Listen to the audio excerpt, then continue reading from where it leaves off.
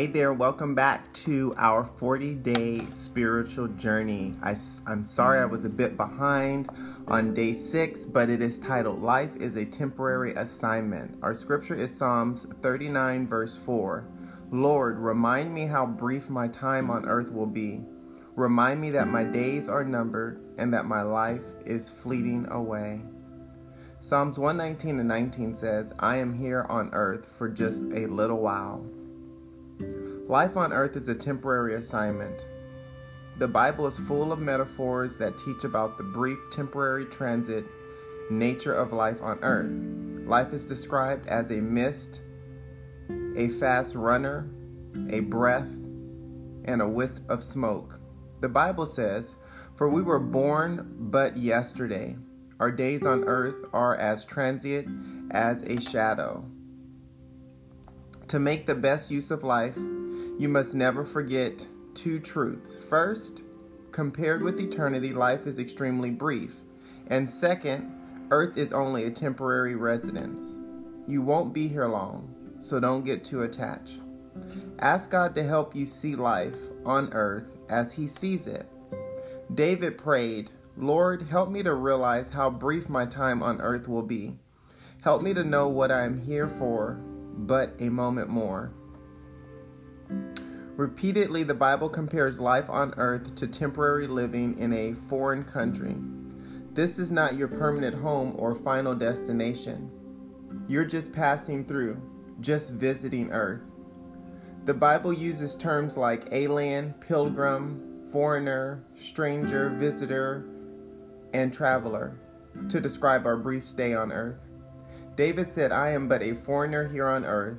And Peter explained, if you all call God your Father, live your time as temporary residents on earth. In California, where I live, many people have moved from other parts of the world to work here, but they keep their citizenship with their home country. They are required to carry a visitor registration card called a green card, which allows them to work here even though they aren't citizens. Christians should carry spiritual green cards to remind us that our citizenship is in heaven. God says His children are to think differently about life from the way unbelievers do. All they think about is this life here on earth. But we are citizens of heaven, where the Lord Jesus Christ lives. Real believers understand that there is far more to life than just the few years we live here on this planet. Your identity is in eternity, and your homeland is heaven. When you grasp this truth, you will stop worrying about having it all on earth. God is very blunt about the danger of living for the here and now and adopting the values, priorities, and lifestyles of this world around us. When we flirt with the temptations of this world, God calls it spiritual adultery. The Bible says you're cheating on God if all you want is your own way. Flirting with the world every chance you get, you end up in the enemy's camp. And then you become an enemy of God and against His ways. Imagine if you were asked by your country to be an ambassador to an enemy nation. You would probably have to learn a new language and adapt to some customs and culture differences in order to be polite and to accomplish your mission. As an ambassador, you would not be able to isolate yourself from the enemy. To fulfill your mission, you would have to have contact and relate to them. But suppose you became so uncomfortable or so comfortable with this foreign country that you fell in love with it, preferring it to your homeland. Your loyalty and commitment would change. Your role as an ambassador would be compromised. Instead of representing your home country, you would start acting like the enemy. You'd be a traitor. The Bible says we are Christ's ambassadors. Sadly, many Christians have betrayed their King and His kingdom. They have foolishly concluded that because they live on earth, it's their home. It's not. The Bible is clear. Friends, this world is not your home. So don't make yourselves cozy in it. Don't indulge your ego at the expense of your soul. God warns us to not get too attached to what's around our soul. do not get too attached to what's around our spirit, because all is temporary. He goes on to say, friends, this world once again is not your home. So don't make yourselves too comfortable. Don't indulge your ego at the expense of your soul. God warns us to not get too attached to what's around us because it is also temporary. We're told those in frequent contact with the things of this world should make good use of them without becoming attached. For this world and all it contains will soon pass away. Compared with other centuries, life has never been easier for much of the Western world. We are constantly entertained, amused, and catered to. With all the fascinating attractions, mesmerizing media, and enjoyable experience available today, it is easy to forget that the pursuit of happiness is not what life is about. Only as we remember that life is a test, a trust, and a temporary assignment, will the appeal of these things lose their grip on our lives. We are preparing for something even better. The things we see now are here today, gone tomorrow. But the things we can't see now will last forever. The fact that earth is not our ultimate home explains why, as followers of Jesus, we experience difficulty, sorrows, and rejection in this world. It also explains why some of God's promises seem unfulfilled, some prayers seem unanswered, and some circumstances seem unfair. This is not the end of the story. In order to keep us from becoming too attached to the earth, God allows us to feel a significant amount of discontentment and dissatisfaction in life, longing that will never be fulfilled on this side of eternity. We're not completely happy here because we're not supposed to be. Earth is not our final home. We are created for something much better. A fish would never be happy living on land because it was made for water. An eagle would never feel satisfied if it wasn't allowed to fly. You will never feel completely satisfied on earth because you were made for more. You will have happy moments here, but nothing compared with what God has planned for you. Realizing that life on earth is just a temporary assignment should radically alter your values. Eternal values, not temporary ones, should become the deciding factors for your decisions. As C.S. Lewis observed, all that is not eternal is eternally useless. The Bible says we fix our eyes not on what is seen, but on what is unseen. For what is seen is temporary, but what is unseen is eternal. It is a fatal mistake to assume that God's goals for your life is material prosperity or popular success as the world defines it.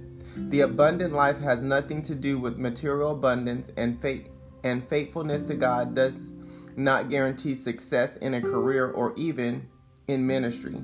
Never focus on temporary crowns. Paul was faithful, yet he ended up in prison. John the Baptist was faithful, but yet he was beheaded. Millions of faithful people have been martyred, have lost everything, or have come to the end of life with nothing to show for it. But the end of life is not the end. In God's eyes, the greatest heroes of faith are not those who achieve prosperity, success, and power in this life, but those who treat this life as temporary assignments and serve faithfully, expecting their promised reward in eternity. The Bible says this about God's Hall of Fame. All these great people died in faith. They did not get the things that God promised his people, but they saw them coming far in the future and were glad. They said they were like visitors and strangers on earth. They were waiting for a better country, a heavenly country. So God is not ashamed to be called their God, because he was prepared and he prepared them a city. Your time on earth is not the complete story of your life. You must wait until heaven for the rest of the chapters. It takes faith to live on earth as a foreigner. An old story is often repeated of a retiring missionary coming home to America on the same boat as the President of the United States. Cheering crowds, a military band, a red carpet, banners, and media welcomed the president home, but the missionary slipped off the ship unnoticed. Feeling self-pity and resentment, he began complaining to God. Then God gently reminded him, "But my child, you're not home yet. You will not be in heaven 2 seconds before you cry out, 'Why did I place so much importance on things that were so temporary? What was I thinking? Why did I waste so much time, energy, and concern on what wasn't going to last?' When life gets tough, when you're overwhelmed with doubt, or when you wonder if living for Christ is worth the effort, remember that you are not home yet. At death, you won't leave home, you'll go home."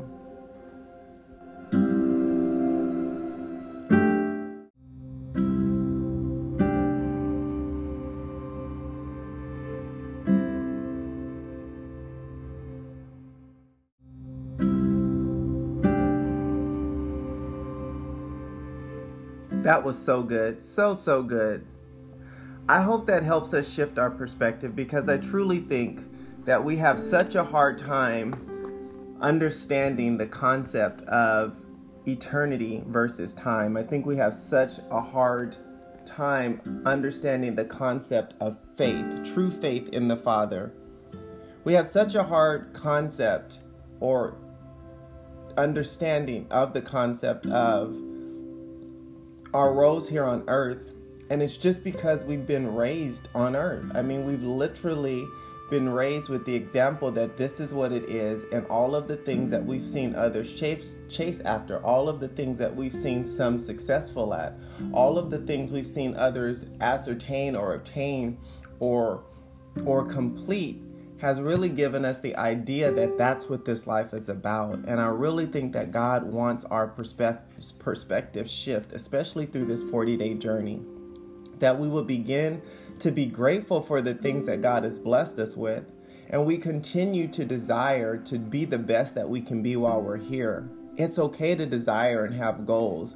It's okay to desire and accomplish things, but it's accomplishing them so that we're not considered lazy, or we're not considered poor stewards over the talents and the gifting that God has given us. But it shouldn't be our end-all, tell-all. It should just be a part of our story. Today we see so many worried about social media. We see so many worried about popularity. We see so many looking at success at how much wealth or how much people know them or how many followers or likes that they have. They predicate all of these indicators as success. And if none of these are at a certain level or plateau as those that they follow, then there's a sense of depression or failure. There's a sense of lost identity. And God is trying to change that perspective. Our identity is in the Father. Our legacy should be on what we're doing for the kingdom of God and how we've been effective in the kingdom here on earth. What souls and lives have we affected for the better? What have we changed to take back the dominion of the kingdom of God from the enemy? What steps have we taken to be conquerors here on earth through the authority of Holy Spirit? Can we answer those questions with excitement on our face? Can we list the things that we've done for the Father to take back dominion? Do we know what mountain of influence we stand on? What demographic we're called to serve? What vehicle we're to use to serve them? If we can't answer those very basic questions, I would just encourage you to go back to basics, your first love, the Father. Seek Holy Spirit on that invitation that He extended to you so long ago. And then chase after Him until you find yourself stuck dab in the middle of purpose and destiny. On day 6, thinking about my purpose, our point to ponder is, this world is not my home. Our verse to remember is 2 Corinthians 4:18. So we fix our eyes not on what is seen, but on what is unseen. For what is seen is temporary, but what is unseen is eternal. Our question to consider: how should the fact that life on earth is just a temporary assignment change the way I am living right now? I hope that this blessed you as much as it blessed me. Until tomorrow, bye for now.